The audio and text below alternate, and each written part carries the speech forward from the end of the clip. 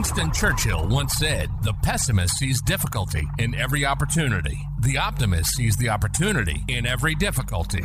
Get ready to be inspired. This is the Big Fish Cares Podcast. Big Fish Cares Podcast. Whether it's business, life, financial, relationships, we're sharing stories and journeys to help inspire you to be optimistic and to take action. No matter the hurdle in life, you can do it, and we're here to help. Welcome to the Big Fish Cares Podcast. And here's your host, Benny Fisher. Welcome back to the Big Fish Cares Podcast. This is your host, Benny Fisher. I have a really amazing guest today. You guys have been listening to the NFT series for the last couple of weeks. And you also have heard some roofing podcasts in the past, because obviously my main role as an entrepreneur is my biggest company is Big Fish Contracting. This guy does both. This guy is also like me. He is a roofing contractor who's also into NFTs. We'll get into that later, but welcome to the show, Ben Timmons. He's also got the same first name. How you doing today, Ben? I'm doing great. It's good to talk to you. Yeah, man, I know we've been seeing each other a lot lately for roofing stuff, for NFT stuff. I know Ben's from, where are you from? Northwest Ohio, right? Yep, Northwest Ohio, like Toledo area. I always say Toledo. It's the only town that's big enough to, have any North. Bowling Green? Yeah, Bowling Green. I'm like right next to Bowling Green, about 20 minutes. All right, see, I'm an Ohio guy, so I know. Well, there you go. About that. Yep. So tell us a little bit about yourself. Let's talk about Ben Timmons, growing up in Northwest Ohio, and give us a little story, buddy. Yeah, so grew up in Northwest Ohio. Family owned a roofing company ever since I've been born. My dad and my uncle, they started it in 1993 or 1992. I was born in 1993, so about 9 months after they started the company, I was born. Actually, funny story on that real quick. My dad was coming home from a job, and we actually just redid the roof. And him and my mom was driving the dump truck for him. It was a small little roof in Bowling Green, actually. And on the way home, they went over the big bump, and my mom hit the ceiling and came back down. And then I was born the next day. So, but so. Company started 9 months before you were born. Maybe the day they sold their first roof, maybe there was a good night. You know what I'm saying? That might have been it. That's I never thought about that, but that would make sense. Business was conceived the same time you were conceived. Yeah, I mean my carbon dating would match. Right? Yeah, the math does work. The math works out. So tell us what it was like growing up in Northwest Ohio, because I know it's a lot more rural out there than where I'm from in Canton, Akron, Cleveland, Columbus, Cincinnati. Tell us about what it was like growing up. And your parents being entrepreneurs. Yeah. So the school I graduated with had 86 kids in its class, which I've come to find out is pretty small. And I graduated with 450, I think, of mine. Yeah, exactly. So you don't really realize it so much when you're in school, but it was pretty small. And so it's a little community. We farmed probably about at the time. Well, growing up, we bought more land as we got older, and the business was generating more money. My dad and my uncle, it's a real humble story, really, because they took a lot of their profits and they bought more farm ground. So, some people, they make money and they go buy an apartment building that's more passive, but my uncle and my dad, they would buy more farms, so that would just be more work. Low margin farming, nothing like it, picking up rocks in the summers. We raised cattle too when we were growing up, and I wasn't the hugest fan of doing the cattle, but everybody did it, so I did. I actually was more into making YouTube videos and stuff, but no one. What are you making a stupid video for? So first YouTube video. I guess if you were born in '93, you said. Yeah, '93. Yep. When did you start making YouTube videos? How old were you? I think 20. So it was 2010. So I was in. So you were 17. So you were in high school. Yeah, I was 16 or 17. Yeah. When YouTube was like just that was still like right when it was still like not that popular, right? Yeah, well, 2008, I guess, technically, when I was a 8th grader, me and my brother made some. The first video was called like Suicide Sledding, I think, and it was we pulled the sled behind the 4-wheeler, and we got my brother to crash like 5 or 6 times, and then just made a compilation of the best crashes. But it's like really grainy, so it's pretty good. I mean, he almost hit like a basketball pole in the last one, so. So what's it like? I mean, like, did your dad put you to work right away? I mean, when you were a kid, I mean. Yeah, I mean, as long as he could find me on wherever I was working. But also, he was gone a lot. I mean, we travel a lot for roofing. We're not just doing Northwest Ohio.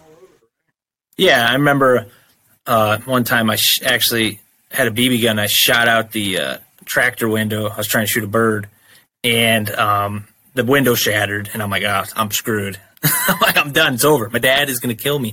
But he was in Hawaii actually doing a roof, so he wasn't even in the continental United States. So so I was safe for that one. Your mom wasn't like, wait till your dad gets home because he wasn't coming back for a while. Yeah, he wasn't coming back for a while. He was roofing in Hawaii. So my uncle has stories like that. My uncle was a commercial roofer. Or he still is a commercial roofer, and he told me stories where Hurricane Andrew came into town. He got to go to St. Croix in the Virgin Islands and got to do the roof down there. And then I guess maybe a couple years later, another hurricane came through, and he got to go back again and like basically do the same stuff over again. Yeah, they got hit a lot down there. Those commercial roofer guys have those stories where they like got to go to these like cool exotic places, you know. And I think that maybe kind of help them stay in it, you know, because roofing's a hard sport, you know. It's it's not for the faint of heart. What was it like growing up with him being gone a lot with your mom and your brothers? Yeah, so family company. I grew up right next to my grandma and my grandpa. So when my dad was gone, I hung out with my grandma and grandpa. It was my mom's side till about 2002, and then we moved. In 2002, my mom and dad built a house out by my other grandma and grandpa, so we moved over by them, and that was right across from where the roofing company was, which was actually ran out of a old dairy barn till about 2.5 years ago. Now we have this building that I'm in now. So we never would have been able to store all the insulation we have here, being back at the dairy barn. But we ran it out of that when I first moved into the office, which was in 2018, we were still over in the dairy barn. So that's a cool story. Did you guys actually, how much farming business did you guys do? You guys were also having the roofing business. So we do more now than ever, and just over 1,000 acres, the family farms. My brother, he's actually the full-time farmer for the family. He's on payroll as a full-time employee for farming. So we're just to that point where we can have someone like full-time now. Is it set up as like two separate businesses? It was like Timmons Farming and Timmons Roofing, or Technique? I know it's Technique Roofing, but yeah, it's set up as two separate companies. There's Timmons Farms and Technique Roofing Systems.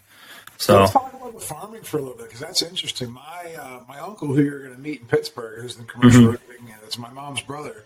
They grew up on a farm in Minerva, Ohio, and I never got to see that because my grandma had moved away from the farm. I think when I was like a year old, so they moved into the suburbs because I think they were getting older. My grandpa also got hurt in a farming accident, so he couldn't farm anymore.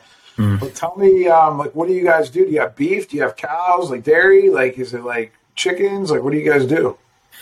Yeah, so growing up, we had some beef, and it was we actually had quite a bit of head of cattle. I think at one point we were probably not all ours because we had some people that had cattle in our pastures, but I think we had probably 50 head at its peak, which quickly that declined because as us kids got older, less interested in doing that. It's a lot of work having that amount of cattle. Mainly what we do now is just cash crops, so soybeans, corn, wheat. I mean, that's really what we're doing right now. So it's a bunch of fields, and you guys just grow stuff, and then just harvest it, and then sell it.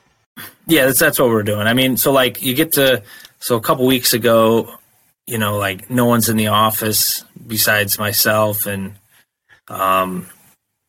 my cousin and my aunt who are the secretaries here, and then also another gentleman that we have in the office now because everybody was out farming.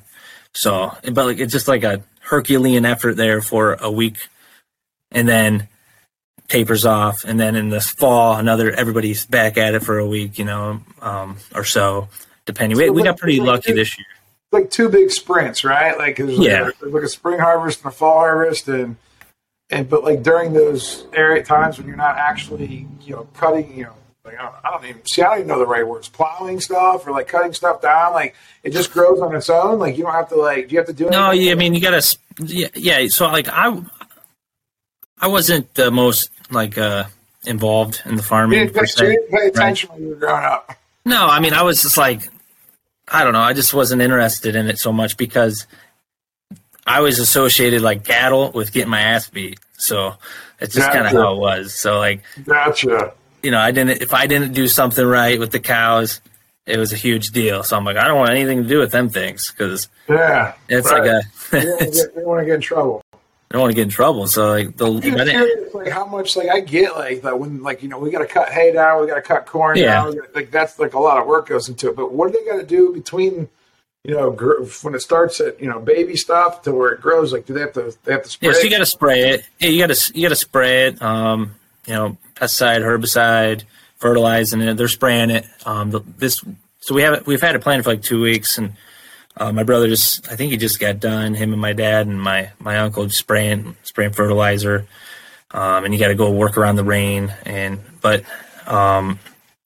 it's it's definitely work, but you have some time where you're not really, sprinting and getting stuff done. Yeah. But there's equipment you have to work on just like anything else, and you're pulling this out and using a combine.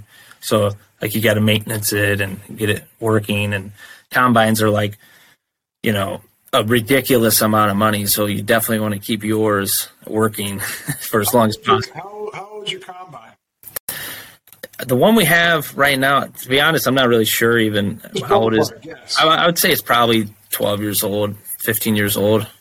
I feel like my aunt and uncle still have a farm back in Minerva. I feel like they got something that looks like it's like from like 1960s or something still. Like I could be wrong. Yeah, ours is equipment.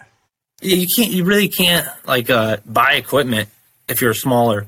It's like a larger person's game because like even at 1,000 acres, I think I believe a combine. I mean, I don't know now what prices. I don't even know what a roof costs now, but like me too.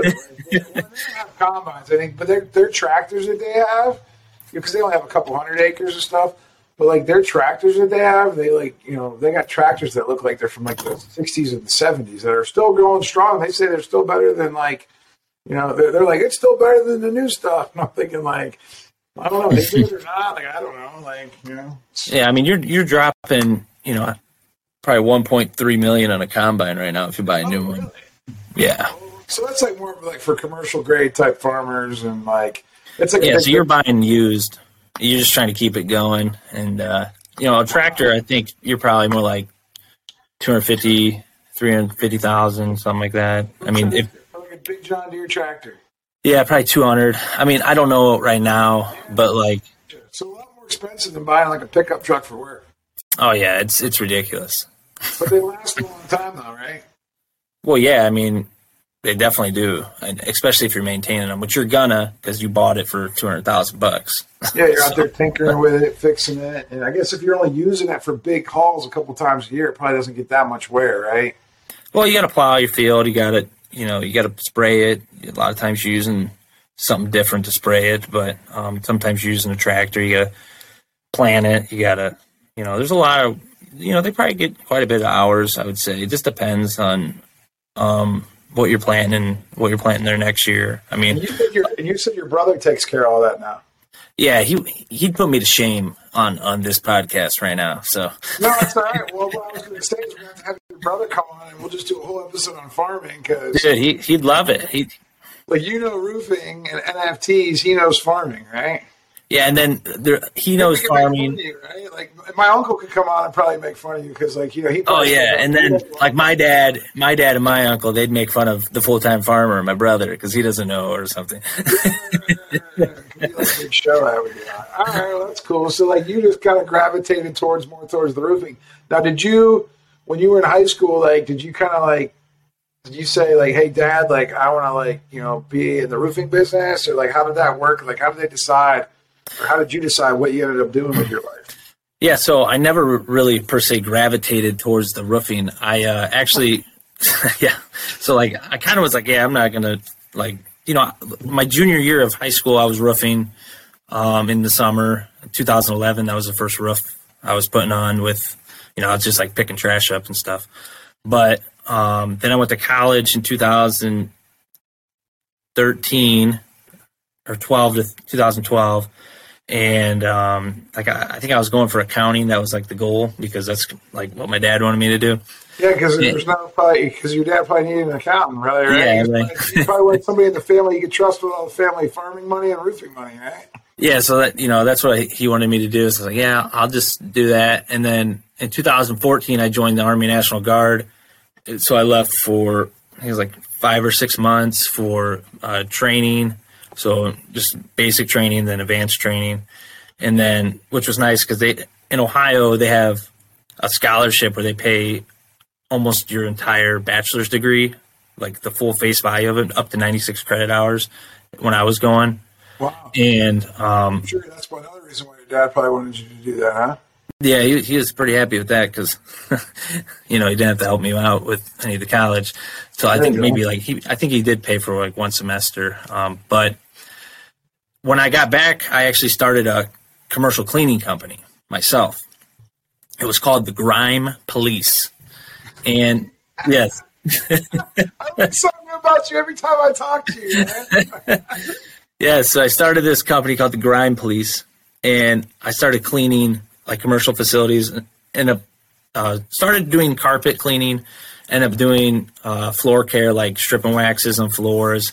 And I did that for a good amount of time. I mean, I was operating on the like lowest of low margins. Like the other day I seen one of my proposals and I was proposing $21 an hour is what I was going to charge them to have somebody actually do their cleaning. I was like, oh my gosh, like no wonder I didn't make much money doing that. And you weren't even doing it yourself. Like you were actually hiring somebody else to do it. You were just kind of like, no, I was cleaning a lot of toilets myself.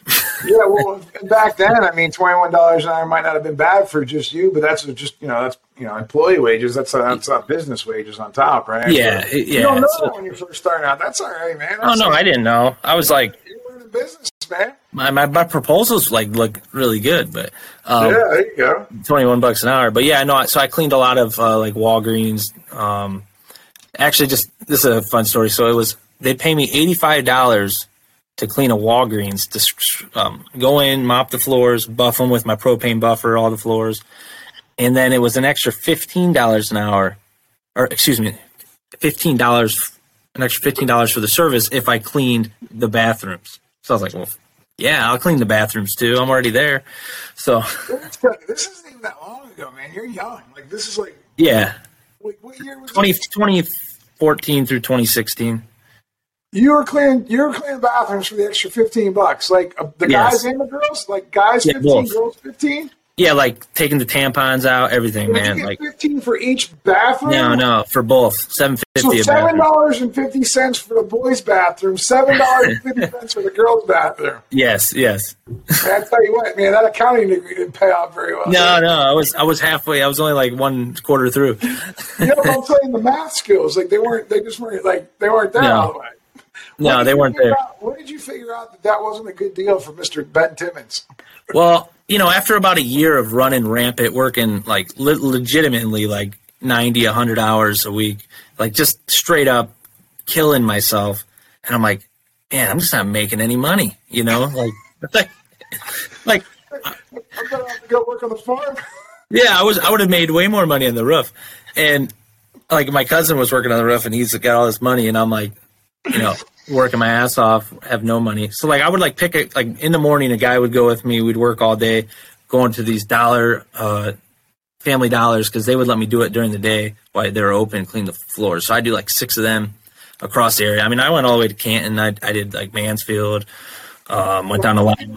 How'd you get into like Walgreens being like a brand new business, getting in there? How'd you even get the contract for Walgreens? I mean, so it's like a really shady kind of business because they're all like national groups that subcontract all the work out. They find the vendors. Okay, it's so like a sub of the sub. I was a sub of a sub, but then I like got past the one sub, so I became the sub eventually. But it's just like a revolving door business, man. They just like bring in, it's low barrier to entry to be a cleaning company, so it's easy to find the next new guy to have them do your stuff for dirt cheap. And they just don't build relationships though. So, but anyways, so I went from doing that, just like, so I'd pick a guy up in the morning, we go do all these Family Dollars, and then drop him off, grab another guy, and then we'd go to like Harbor Freight and like strip and wax the floor all night. And so it was just like a lot of work. And actually had a guy from Bangladesh move in with me. He went to like he needed a roommate. I had a 4-bedroom house in Bowling Green, had one guy living there with me, so I moved him in. Yeah, I was going to college still. I was taking like one class. College at Bowling Green, about what, half hour away from? Yeah, and I lived there. I actually lived in Bowling Green. Okay, but like close enough that you could still take your laundry home and have your mom do laundry, right? Yeah, I could. I could have. Could have. All right, could have. Yeah, I definitely could have. And it was, so, you know, like I did a lot of work. The gentleman from Bangladesh moving in with me, he needed a place to live to get his master's degree. Ended up like having him work for me because he couldn't pay rent. Who would have thought? They might clean the bathrooms for $7.50. Yeah, he just wasn't very good at it. I had to teach him. I just still talked with him. We call him Noble. That's his name. And I had to teach him how to sweep and everything. It's a good story. He's a good guy. He lives in New York still. But it's cool. And so, yeah, but then I went and I started doing strip and waxes. And I'm like, I'm just going to start charging more money. You know, like what do they, you know, I don't get a job. Who cares? So there's a dentist office in the area, and they were on the radio. Like, and I'm like, all right, they got some money. They're on the radio. They're a dentist, you know. So I like doubled what I'd normally charge, and I got the job. And did it. We did a good job, and they're really happy. And they booked us again to come back and do it the next 6 months later. And then I was like, whoa, like you can actually charge more money and do this stuff. So that's when, like, I learned that, and then that was at the same time, like, where I had my dad, like, on my ass about, like, you know, are you going to finish college? Because I was taking, like, 1 or 2 classes. And so I ended up finding someone to buy all my equipment, and I sold them all my equipment. This is, like, I'm condensing the story. It's, like, over, like, a year strip. Yeah, no, that's fine. It's over, like, a year where, you know, it's just, like, pressure all the time from the parents to like finish school because no one in my family ever finished college or went to college. And then like I wanted to do this cleaning thing, but then you're like burning yourself out, not making any money. Yeah. And I finally figure it out a little bit. And then, you know, I end up stopping it. And I think it was, so I sold everything off. And then some of my big clients gave away to a couple people in the industry I knew. And then finished college. And then what? And then what'd you do after college? Just go back to the roofing business? Yeah, so I went right into the roofing company. So I stopped doing the grime police in 2016, maybe early 2017, and then went to full-time college, switched my major to political science because, I mean, it was like the easiest thing to do. And like you get to argue with people all the time in political science, even like if you don't even believe in what you're arguing with, it's fun. Yeah. So like typical politicians that you see on the shows, they just argue and argue and argue. Yeah, right. It was great. I mean, like because like everybody in college is basically like liberal. So like if you just take a non-liberal stance, everybody wants to argue with you. So it's like, this is awesome. Yeah, and growing up in like northwestern Ohio, it wasn't that hard to take the conservative side of the things. No, definitely not. I mean, everybody's, you know, And you can actually speak with experience since your family has been entrepreneurs ever since you were born, right? So, like, you definitely have, a pretty unique story in that regard. Tell me what it was like when you first got to, Technique Roofing, officially as a real employee. Like, this is my real job. Like, what did your dad start you out doing? Like, what was your first role? Yeah, so like I did work in the summers, and actually at one point I worked in the summers before I started Grind Police, and then also when I had like 4 employees at one time, and I had nothing for us to do for like a while, so we all went and worked on the roof, and he just subcontracted me. So I was always working on the roof in the summers, and then it worked out great for him. Do the tear offs and put it back on the roof, right? Yeah. Yeah, we're doing all the tear offs, and then we'd all leave, and we go clean some places. You get pitch burn? Yeah, we get the pitch burn, and then we go clean some toilets. But fun life, man. Yeah, it was great. And so once I graduated, right before I graduated, I started working full time as a repair guy. And then when I graduated college, which was in 2018, I was still a full time repair guy. And then in 2018, I actually came into the office as a operations manager because the gentleman that was doing that job, he ended up leaving the company, so I came in and filled that void, and been in the office ever since doing that job, running the repair department, running one of the crews, and then my cousin Derek came in to the office from the head foreman in 2020, so I stopped doing anything to do with the crews, and then a gentleman named Chad came into the office this January, and now I don't do any of the repair department stuff either. So just basically, you don't go on roofs anymore unless just with a tape measure. Yeah, I'm doing inspections. Yeah, for sure. Inspections and sales. You doing core cuts? Oh yeah, 100%. Yeah.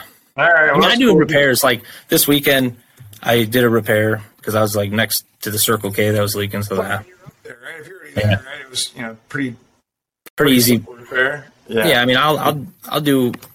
I love roofing. I mean, it's fun to get out of the office and get on the roof. I think there's just like so many less problems. You just got to do what's in front of you. So when I first started, this is kind of cool because I have a little different story. But my uncle's been in commercial roofing ever since I've known him. Pretty much ever since I've been old enough to realize what he's done. He's been in commercial roofing and. So when he would have summer jobs in Ohio, because they would used to do all the Macy's or the Kaufmans, or I forget what they were. I don't know what they are now. What are they? Macy's. They're Macy's now. They used to be O'Neill's and Kaufman's, department store stuff. Yeah. And they'd have some in Canton. They'd have some in Cleveland, some in Mansfield. And when they would have those and he'd have to come over, and all of our family lived over there, he'd call his brother and his brother-in-laws. And then as I got into high school, as I got to I think 15, 16, every once in a while, they drag the kids out. You know what I mean? And we would go, we'd get up on those roofs, tearing them off. And I hear stories about, how my dad and my uncle were out there and my other uncles. And they were just doing this for extra money, in the summer times. And they were telling, nobody ever said anything good about it. Everybody said it was awful. It was the worst, but our family, they're from the farming business. It's like the hard work is just what we do. And but as a kid, I'm thinking man, there's got to be a better way out there. And I remember the summer after I graduated from high school, I was only 17 years old. I was trying to save up some money because I wanted to go to college. I wanted to be the first person in my family to graduate with a 4-year degree because I was the oldest grandson.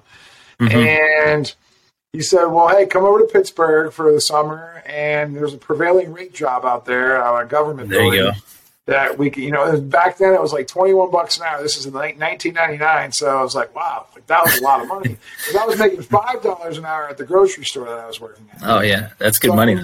Yeah. So I was like, oh, this is awesome. And so I moved over I stayed at his house for the summer. And it was a night job. We'd go in at 6 p.m. at night and usually end around 3, 4 in the morning whenever the roof, whatever section we tore off would get put back on. That's when we went home. And it was about 6 stories up. There was a chute, and then there was a big 30-yard dumpster at the bottom. And then the guys would be, because I didn't know anything, of course I was doing all the labor work. We were shoveling rock off a roof down a chute. And then they said, "Hey kid, you need to go downstairs and move the chute and move it to a different part of the dumpster." And I'm like, I I didn't know. I was just doing whatever I was told because I was literally not able to do anything like, technical. So I went down there, I got the dumpster, and then I'd have a walkie-talkie, and they'd be like, hey, kid, just stay down there and just keep pointing it. Like, hold it and point it. Well, yeah. I'm in the dumpster, I'm holding it, and rock's just coming down, and it's coming from 6 stories, so it just sounds like everything's just going to land on my head. I'm in this dumpster, and I have a hard hat on. Granted, that hard hat wouldn't have done nothing for me. Like something that actually happened. But I'm in there, I'm getting dirty, like there's dust going up, I'm breathing in dust, I think, I would ask for like masks, and back then that was before COVID. So like, I just had like one of those like COVID masks on. It wasn't even like doing anything. It wasn't an N95. Even if it was, like, there was so much of it, like, I don't think it was really working that well, but yeah.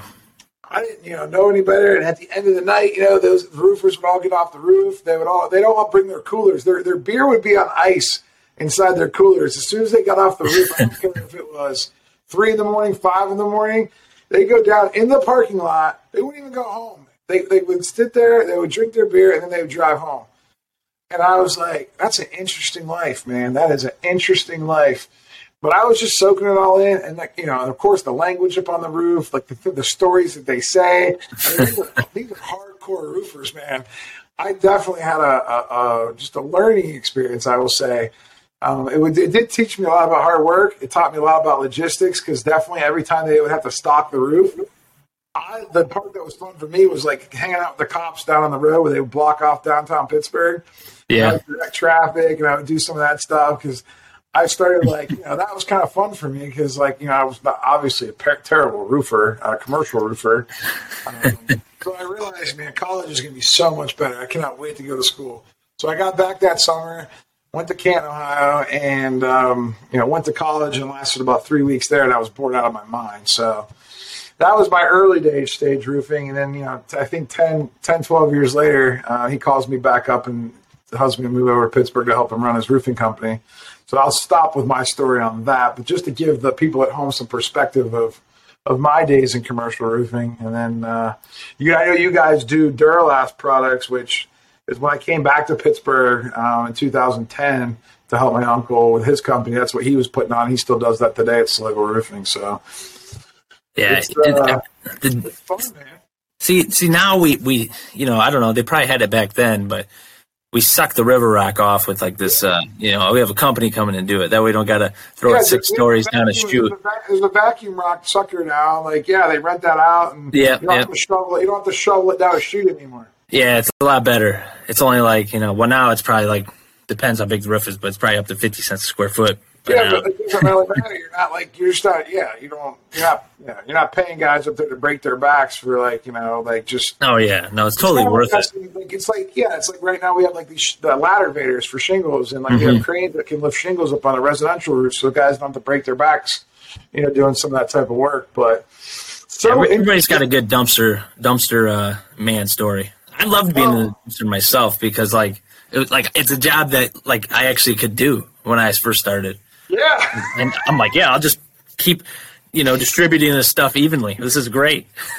Yeah, well, and I can be proud of it, right? I can be like, I'm packing it in. Yeah, right. And meanwhile, upstairs, up top, they were putting in tapered insulation, and we were going from 12 inches down to 2 inches. And we have X panels and Y panels, and they're making cuts, and they're asking me to use a Barrett knife, and I'm like, I have no idea what I'm doing. The most fun part for me was snapping the chalk line. They'd have a chalk line out, they'd say, Ben, go snap the chalk line. I'm 12 years old or something. Oh, yeah. But it was kind of, I don't know, man. People are probably sick of hearing my commercial roofing story. So anyway, let's get into the fact of how we met. How did we meet? Tell everybody at home how we met. So how we met. So we met. Explain to them in a way that they're going to understand. Yeah, so we're both following Gary Vaynerchuk, right? He gets on for a couple months straight telling us about how, telling everybody May 5th, something's going to happen May 5th, and, be ready to buy something, basically, right? That's what he was saying, so everybody's ready. And then he does, did he tell everybody it was an NFT drop at all? Oh, yeah, it was definitely, do your research on NFTs. NFTs. Yeah, he was telling everybody to do their Okay. research. Yeah, like you knew it was like an NFT. Everybody knew it was going to be an NFT, right? Yep. Yeah. So, and They then didn't know. They didn't know what it was going to be called until I think like May 3rd. I don't know, until he released like the launch of that new company called VeeFriends. Mm-hmm. Yeah, so then he released this project called VeeFriends, and there's an it was supposed to be a Dutch auction, which went amok somehow, and ended up just being basically you buy. Was it still a Dutch auction? I thought like Dutch auction, yeah. So Dutch auction for everybody at home is where they start the price at one level, and they drop it down to where like their minimum is. And people can buy it on the way down instead of like most auctions are the other way where it's the highest bidder. Yeah. They release token. They release the items. They start them like let's just say they start at $100 and then they have a limit of $5 and they go to 99, 98, 97 until someone snipes it and buys it. But most of them sat on the floor anyway because not that many people knew what NFTs were. So. Yeah, most of them sat there on the floor like for a week. Yeah. They sold out after a week though. Yeah, so then they sold out, and then one of the NFTs that was available was this one called a Hangout Hawk, and there was 100 behind me. Yeah, right behind Ben. There's 125 of them, 124 because Gary has one, and he said in his Discord, which is an app, messaging app, that if you're a business owner or want to be around business owners, you should buy a Hangout Hawk. That's what he said. So to me, when I was looking at all of them, there's all these crazy characters. I mean, tons of them. 235 characters or 250 characters or 250, 60, something like that. Yeah. Crazy ones. Like the pea salad. I think I bought the hardworking wombat and the dope dodo and what was the other one? Oh, the sensitive centipede. I bought that for my brother. And he's not even sensitive. It's just funny. But and then the Hangout Hawk is another one that I bought because of the video. Gary said, if you're into business, you're trying to grow your network in business with like-minded people, you should get a Hangout Hawk. And I was like, because for me, it was in between the GiftGo or the Hangout Hawk. And then when he said that, I'm like, I got to get a Hangout Hawk. So then. I mean, I don't even know if I was in the Discord chat very much. So you get 5, every year we get 5 Zoom calls with Gary that are an hour long. It's basically Q&A the whole time, or it is Q&A the whole time. And I mean, it's just crazy, like, to explain this because it's so hard to explain for me, even though I've explained it to 100 people here and but it's essentially we connected through that.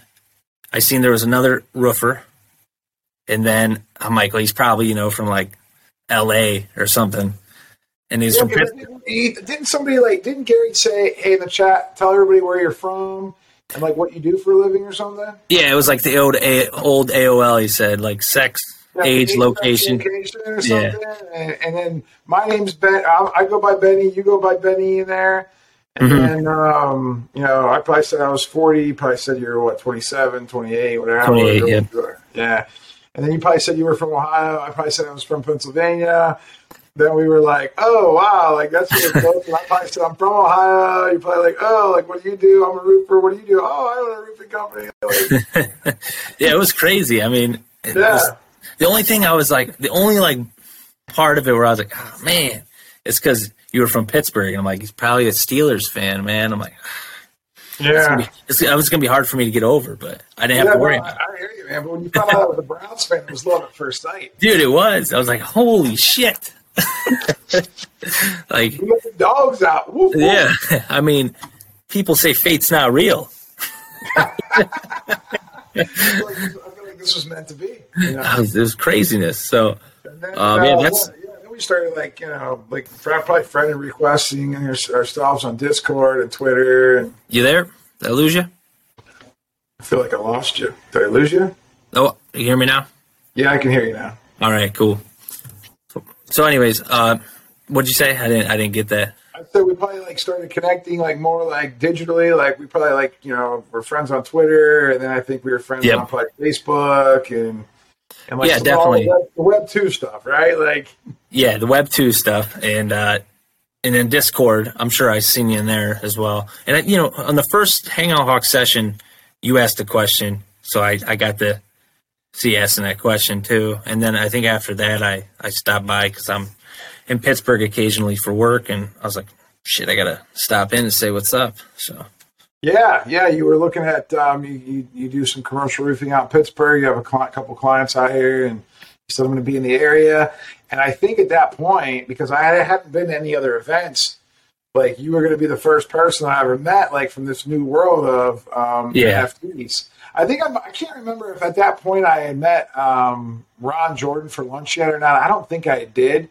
But yeah. Anyway, we were definitely. I don't know. I want to say we were the first Hawks that met.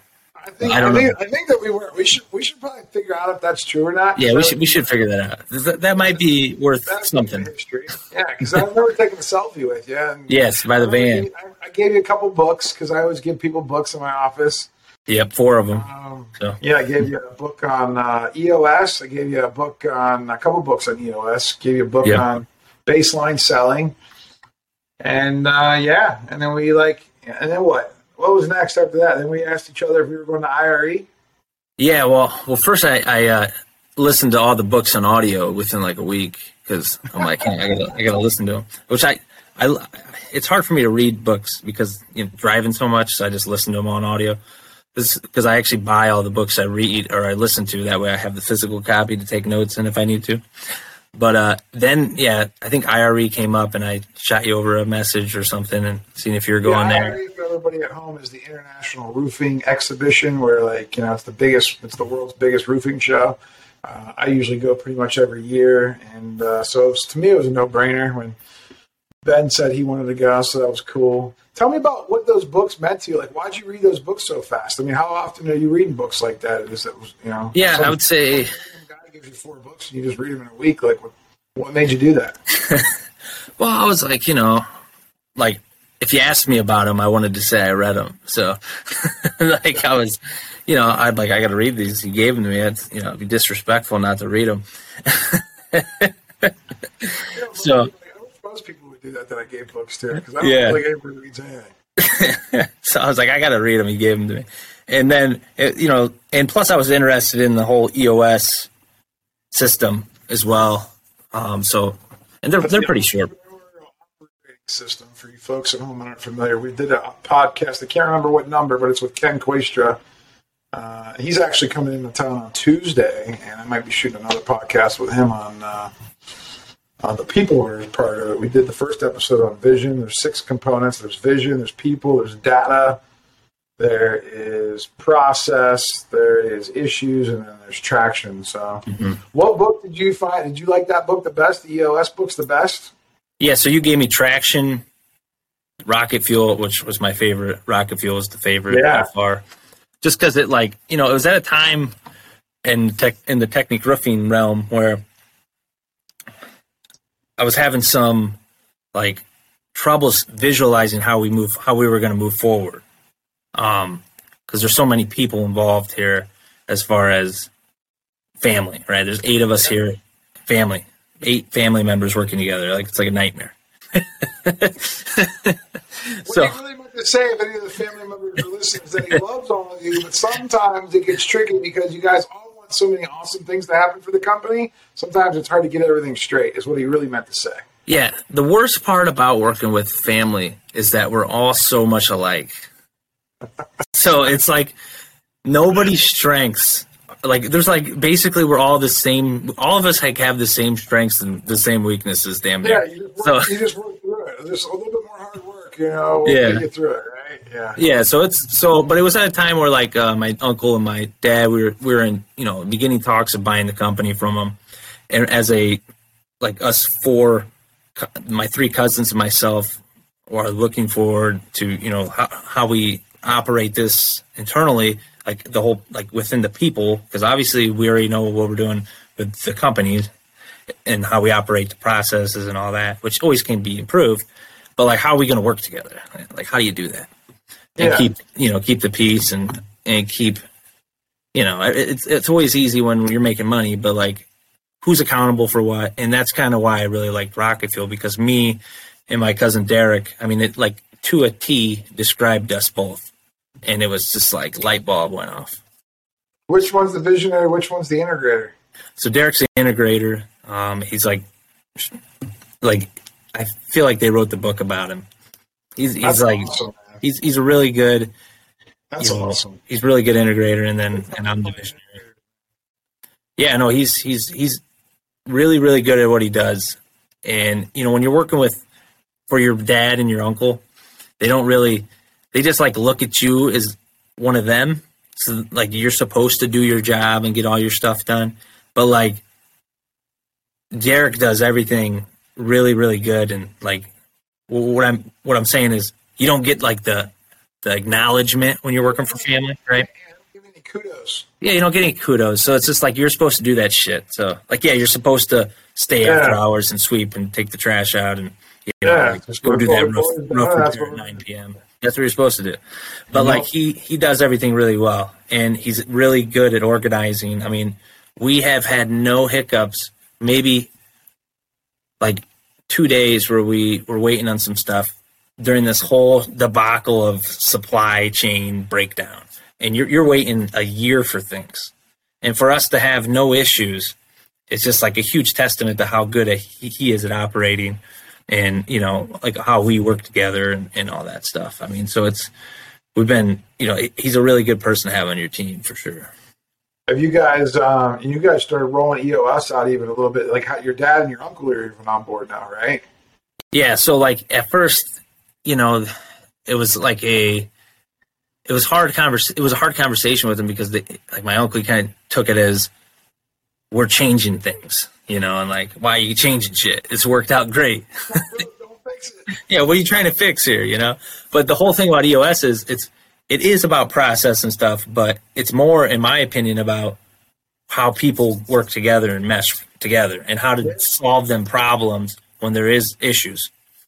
So that's what I looked at it as, because I know that there's going to be issues with us because we're a family.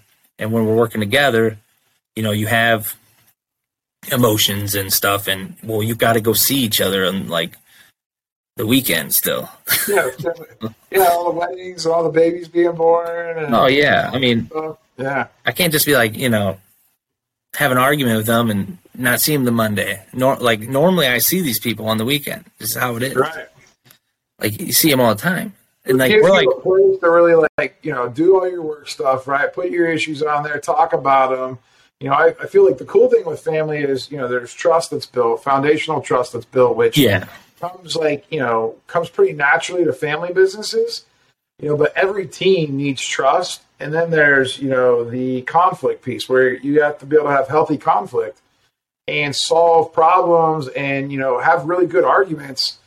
And then at the end of that, somebody's got to decide and then commit, and the whole team's got to commit to whatever that solution is, right? And then you got to be accountable, and then you got to have results, and it's like it's the trust, and then the conflict, and then the commitment, and then the accountability, and that gets your results. That's the Patrick Lencioni trust triangle, and I think that. Whether it's, family members or whether it's employees off the street, you have to have that. But families can be tough because, the silos usually are in your head. And like when you go home, like you're not going to say it to their face because you're, afraid of the respect thing, right? It's respect. Yeah. No, you're right. It's a good way to put it. Still there. Now we're just stewing about it. And now our emotional intelligence becomes shorter and smaller. And like, then we become, somebody could just like say one thing and they want to explode, right? Or like, oh yeah, no, I've seen it happen. Yeah, so, I'm glad it's going good for you guys. I know that change is a little bit tough. How's everybody been acclimating to it? Because I know it's been about almost 3 or 4 months since you guys really started doing it hardcore, right? Yeah, I mean, I think it was like February. So yeah, about 4 months. This guy booked in December. He started rolling it out in February. That's what kind of guy Ben Timmons is. He don't mess around. Yeah, no, I mean, you're right. And I had, we had one meeting with the whole family, and I presented, I basically did the 90-minute session with the family, and then the lady came in, and Laura, she's our EOS implementer, she came in and did a 90-minute session, and like it was a good refresher. But basically, we all went over all of it already. And I mean, it's good to hear it from somebody else sometimes as well. Yeah, it's good to have that third party in the room, right? Kind of, especially with the dad and the uncle, and then the kids. You know what I mean? And it's like it keeps like she's probably like Switzerland, right? Like that everything kind of. She probably just asks really good questions, and then she probably can help when emotions get a little high. She can probably calm it back down to make sure that everything's working out. So, no, yeah, I mean, because it was tough for my uncle and my I don't know, maybe not so much my dad, but just like sometimes it's hard to see it as a positive change when you think someone's like just changing what you did. And we had them discussions like, hey, we're not changed. We came together one Sunday and had a meeting, but it's really good now. And, I mean, I don't know. It's been really, really good how we've been running it. I'm very happy. It does take time to do. Oh, yeah. It does take commitment. And it's not like, because you're putting stuff in the scoreboard and you actually have to do stuff. It's not just like, hey, we're running this, and so it does take time away, but it's helps you stay disciplined too. So. Yeah, and it improves efficiency over time, so that's cool. Well, the other book I gave you was Baseline Selling, and I think that you probably started following me on social. You know that I'm a big baseline selling fan. I do a lot of work with Ryan Groff and Sales Transformation Group. I had that team kickoff and training back, I think, at the beginning of March. You came and hung out with us for 4 days, which I was really impressed with.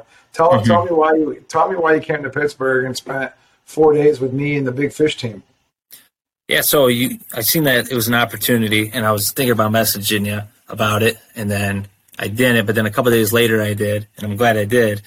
And so the reason I came out is just I've never had any sort of sales training in my life. It's just and I was selling. Obviously, I was selling at that point, and the last year, I did over $2 million in sales by myself. So it's not like I'm not doing any sales, but I've never had any, I've always felt like I'm missing some part of the sales. The awareness isn't there. Right.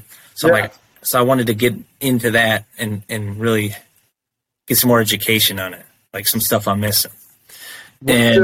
What did your family say when you said you were going to do that for 4 days and go hang out again in another? They probably thought you were just going away to another conference, right?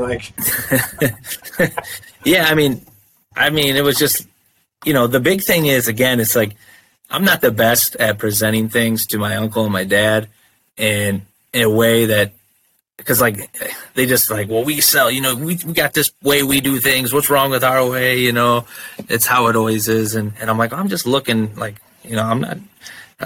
I'm just looking at what other people are doing.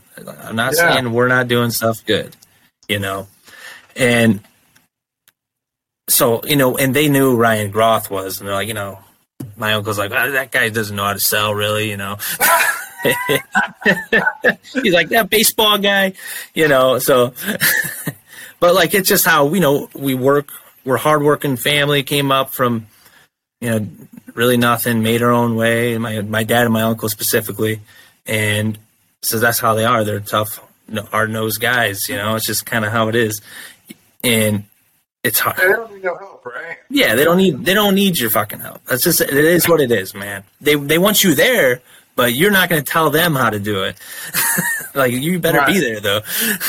But no, so for me though, it was really good to learn the different nuances of the sales training and just how similar really what I was already doing was to the way that they're teaching the baseline selling.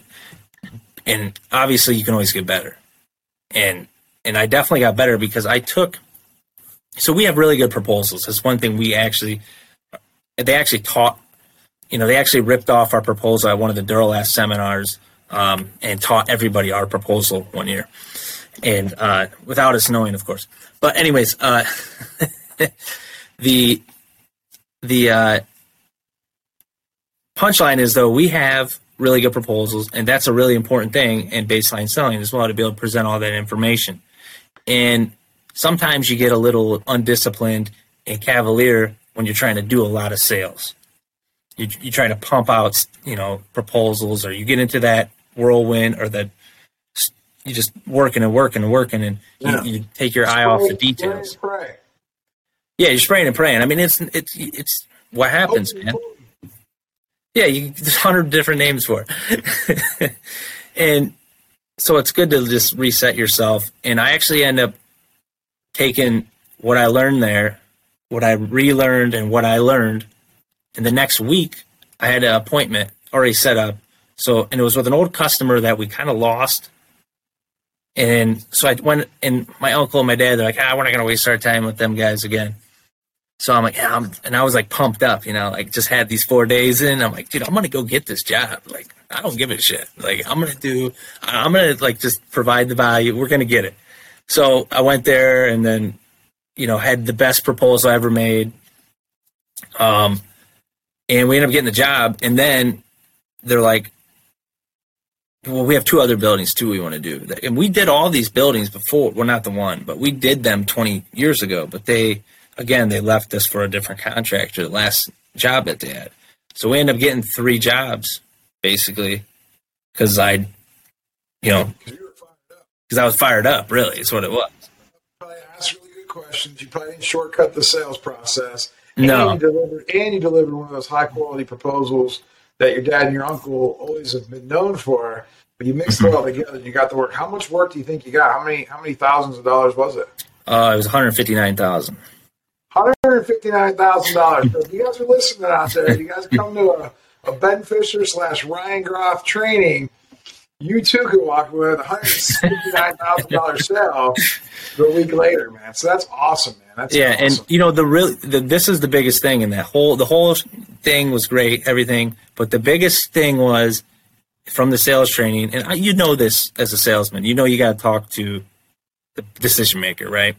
But because we had these like role playing, we did them, and that did help me out a lot because the guy didn't want the decision maker involved.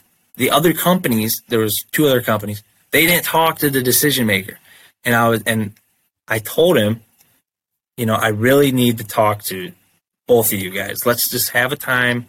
I'm like, I can wait here. We can get him on the phone. Let's get this set up. Like we'll figure out a good time. We'll meet. And so he actually called him. He's like, oh, you probably won't answer. He called him and he answered. We set up a time. And then I got to talk to the actual building owner and not just the representative of the building owner. And I think that's the main reason why I got the job over the other people. That's the key. I mean, it really is the key. I tell my people all the time, and anytime that I go through sales training, it always makes me a better salesman myself, whether that's selling to a homeowner, whether that's selling to an employee, whether that's selling to my lawnmower guy, that comes over and I need to sell him on the fact that I need him to cut my tree down. And he doesn't really do that. And I'm like, oh, no. And I try to explain him all the benefits, right? I'm like, why, if he cuts my tree down and I pay him extra money, it's good for him, right? So in life, I always feel like you're either doing the selling or you're getting sold to. And especially with children. I know you got a small child, you got a couple twins coming soon, and your kids, they're either going to be doing the selling to you or you're going to be doing the selling to them. Oh, yeah. And you always want to be on that side of where you're using your influence to be able to get, what you want accomplished in life, because, as long as it's in the best interest for both parties. I mean, I think that's where a lot of people, don't realize, just because you might not be in traditional sales, which, you probably thought you weren't in commercial roofing. Your dad and uncles built up this great business. You guys got a great brand. You got the same customers coming back every time. I know you guys do a lot of work for Wendy's, and it's like, when they do another Wendy's, you just basically have to, you submit an estimate, but that's like order taking, essentially. Like an account manager, it's not like you're an account manager for a lot of people.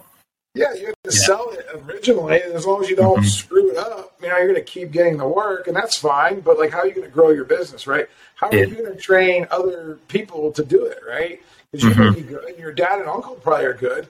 But how are they going to train the people that you guys are going to go out and hire to take over for your dad and uncle? Because you guys can't all do everything. And I feel like that's what baseline selling, that's what Sales Transformation Group teaches. And I think it was me and you in the same boat. It's I always knew kind of how I could sell, and it made me better. But now it's I'm excited because my team now has a system and a process that we're all speaking the same language, and That's awesome to see working well. well. That's definitely the difference between, you know, someone that's going to grow over someone that's just going to stay where they're at. And there's nothing wrong with staying where you're at. I mean, growth isn't always good, but if you are going to expand and people are going to come in and sell, you want to at least them to sell in a way that you approve of. So you have to have some sort of process, and it can't just be like ours has always been just riding with the guy. You know, I'm just with my uncle, or I'm with my dad. That's exactly how I learned. Listen, I rode around my uncle for 3 years, I feel like. And, you know, and in the last 2 years, I was kind of out on my own. And sometimes it felt like, you know, I never could do it the way he would do it. And I was never perfect. And, yeah, it was hard, you know. And the same thing happens now when we train guys. It's like, even the guys that I bring in that went through all the sales training, they still come to me and say, "Oh, well, I haven't been trained good enough." I'm like, "Man, you're trained 10 times better than I was ever trained." I said, "I didn't know anything. You know, you're in 90 days, you know more than I knew in the first 3 years." Yeah. I mean, it's like, and I try to explain that, but like, you know, humans have such a thirst for knowledge nowadays. It seems like where education and training is where it's at. So yeah, it's been fun getting to know you, especially all the similarities that we have, not just in name, but like in industry and the things that we're excited about. I know you're going to be coming into the office later this week, so we're going to shoot another podcast in person, and we're going to talk all about commercial roofing. So we're actually going to get to the nuts and bolts of commercial roofing, you know, which for some of you. You probably are like, man, that'll never be good for me. But I think for everybody, it'll be a good overview in case you ever run into a situation where, you know, you have a flat roof above you and things to look for and how to hire a good commercial roofer, different techniques and no pun intended, you know, technique. That's the name of Ben's company. But let's just wrap it up really quick. And let's just talk about VCon, and let's talk about what was your VCon experience like? How was it? What do you think is the future of NFTs? Is there any parallels of what you think NFTs can do for the roofing business? And we'll wrap up the show. Yeah, so VCon, I mean, it was a really good experience. You got it's like anything else in life. It is what you make it. If you just wanted to go to the talks and just listen and just be there, it's not going to be as good as if you're engaging with people and, you know, like, you know, and touching people that you already talked to before in the past, and like, you know, getting yourself back out there. So just, I mean, it's crazy the caliber of people that were there to network with, and you really don't know who they are yet until, you know, 20 years goes by. But you can just, I could just tell it was a different feel than like a IRE conference or something like that. It was a real diverse group of people from all different parts of the country, the world, from all different industries. So it was really, everybody's story was interesting. And they all have the same core values, right? They all really believe in the core values that Gary talks about, right? So like, we're all happy, we're all positive, we're all very optimistic people. And, you know, we're also early to the space. So we all have that kind of mindset where like, we love change and we love the future, and we're not afraid of it. You know, like a lot of people in our inner circle sometimes, you know, our family and our friends sometimes I feel like that's kind of like, you know, that's helpful. What did you learn out there? Who did you meet that was interesting? Like, what do you think, what are you going to do in the space? I'm not sure yet. You know, it's kind of like this, it's like with the Hangout Hawk things. I never asked Gary a question during the Hangout Hawk stuff. I'm just listening because I'm just not sure where I'm going yet or what I'm going to do with, as far as the NFTs in the space. I mean, obviously it's coming, it's inevitable. I don't know what it'll look like in 5 years, 10 years, but I know the people that were at VCon are going to be around and in that space, and they're going to, some of them people that we met, like I met a 15-year-old kid who has coded a bot to buy floor priced like NFTs. It's like crazy stuff that, like, who knows what that kid could become, you know, like the potential there is crazy. I mean, I think that we saw, like, you know, the next Bill Gates, Jeff Bezos, Steve Jobs, Elon Musk, like those guys were there at that conference. We won't know for 20 to 30 years from now. And, you know, like when you're 60, you know, and I'm 70, like, well, we'll look back and we'll see who all the big, tech superstars and who helped change the world. And we'll look back and we'll say, well, they were at that conference. And yeah, I think you're right. You're right on. Maybe we didn't. I don't know. Yeah, you're right on there. As far as roofing and NFTs, I have no idea. Yeah, I have no clue. I would say the only thing I could see utility-wise would be like jump the front of the line NFT. I'd like to sell one of them, but like if I'm an insulation manufacturer, I would sell a NFT where you can get a semi-load at 2.2 next day. People at home right now are like, what the heck's 2.2? So that's 2.2 insulation. During COVID, they had all kinds of issues and stuff like that. They couldn't get it for their roofs, but it's a year out. It's a year out for 2.2. I'm having two babies before I got 2.2. You stack a bunch of ones on top of each other, or what? No, we just had we've been lucky, and we had one job that the state approved, not putting it down and doing something different, and that was a big job. So we had some left over from that. So we haven't had any huge need for it yet, but most people have. Do you plan on attending like any other NFT events throughout the year other than VCon? I know you went down to Miami for a little thing down there. Do you plan on doing anything else this year? Yeah, I mean, I'd love to have went to NFT NYC, but with my wife about to have 2 kids, I'm not going to go there. I could go maybe up to 3 hours away, but that's about it. Yeah. But yeah, no, I'm definitely going to go to some more conferences and try to meet as many people as possible in the space. As much as I can in my schedule, I will be going everywhere I can. So, well, it'll be fun to see at those events. And I do ask everyone 5 questions at the end of every podcast, especially for the first-time guests. What's your favorite book all time? If you're going to an island and you can only take one book with you, what book are you taking? Man, it's tough. I'd say Can't Hurt Me by David Goggins was a really good book. That one, that one, it's between that one and Endurance by, which is a... I don't know that book. I know the Goggins book. I've read that book 3 times. Yeah, Endurance is such a... I had no idea about this book. It's about Captain Ernest Shackleton and their voyage to the Arctic. They were the first people to go around it. Their ship sunk, right at the beginning, and they had to go without a ship. They just had little ships, and crazy story, man. I wish they'd make a movie about it. So. Wow. All right, so you're going to that island, and you have to take a movie with you. What movie? Oh, man. Favorite movie? I really like comedies, so I'm gonna go with Caddyshack. That's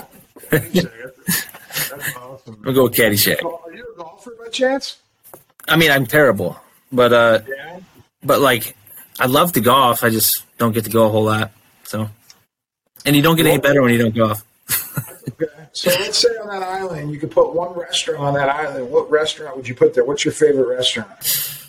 So I'd say Taco Bell, and it's terrible for you. And I've seen some really, really bad Taco Bells roofing them. I've seen the most horrible things you could see at a Taco Bell.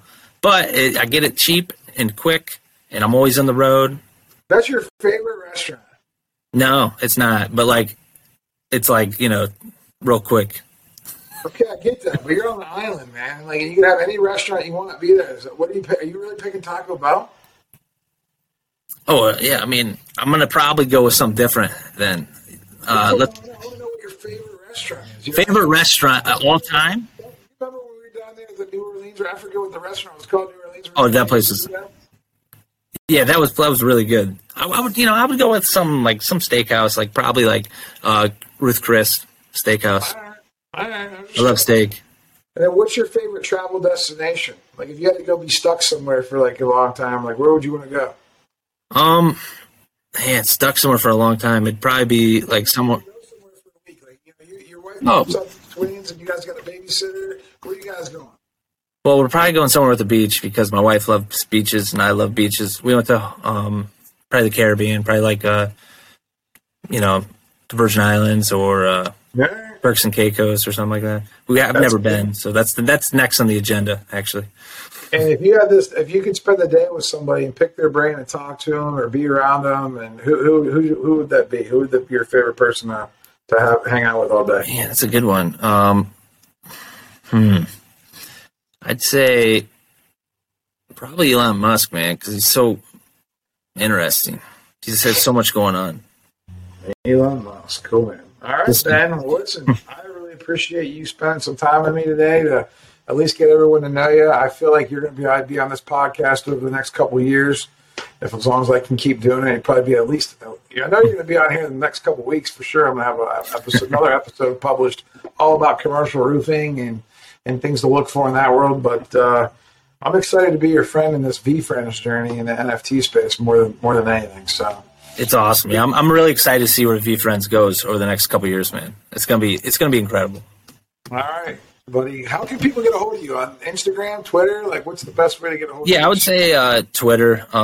Just BennyT.F is the username, or Ben Timmons on Instagram. Either way.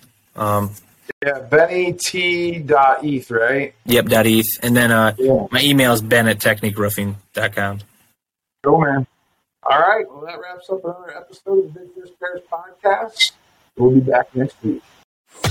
Thank you for listening to the Big Fish Cares podcast. It's our passion to help share stories and journeys to help inspire optimism to take action and accomplish your goals. Make sure to like, rate, and review the show. And we'll be back soon, but in the meantime, hook up with us on the website at www.thebigfishcares.com. Find us on Facebook at The Big Fish Cares and on Instagram at bigfish.benny. See you next time.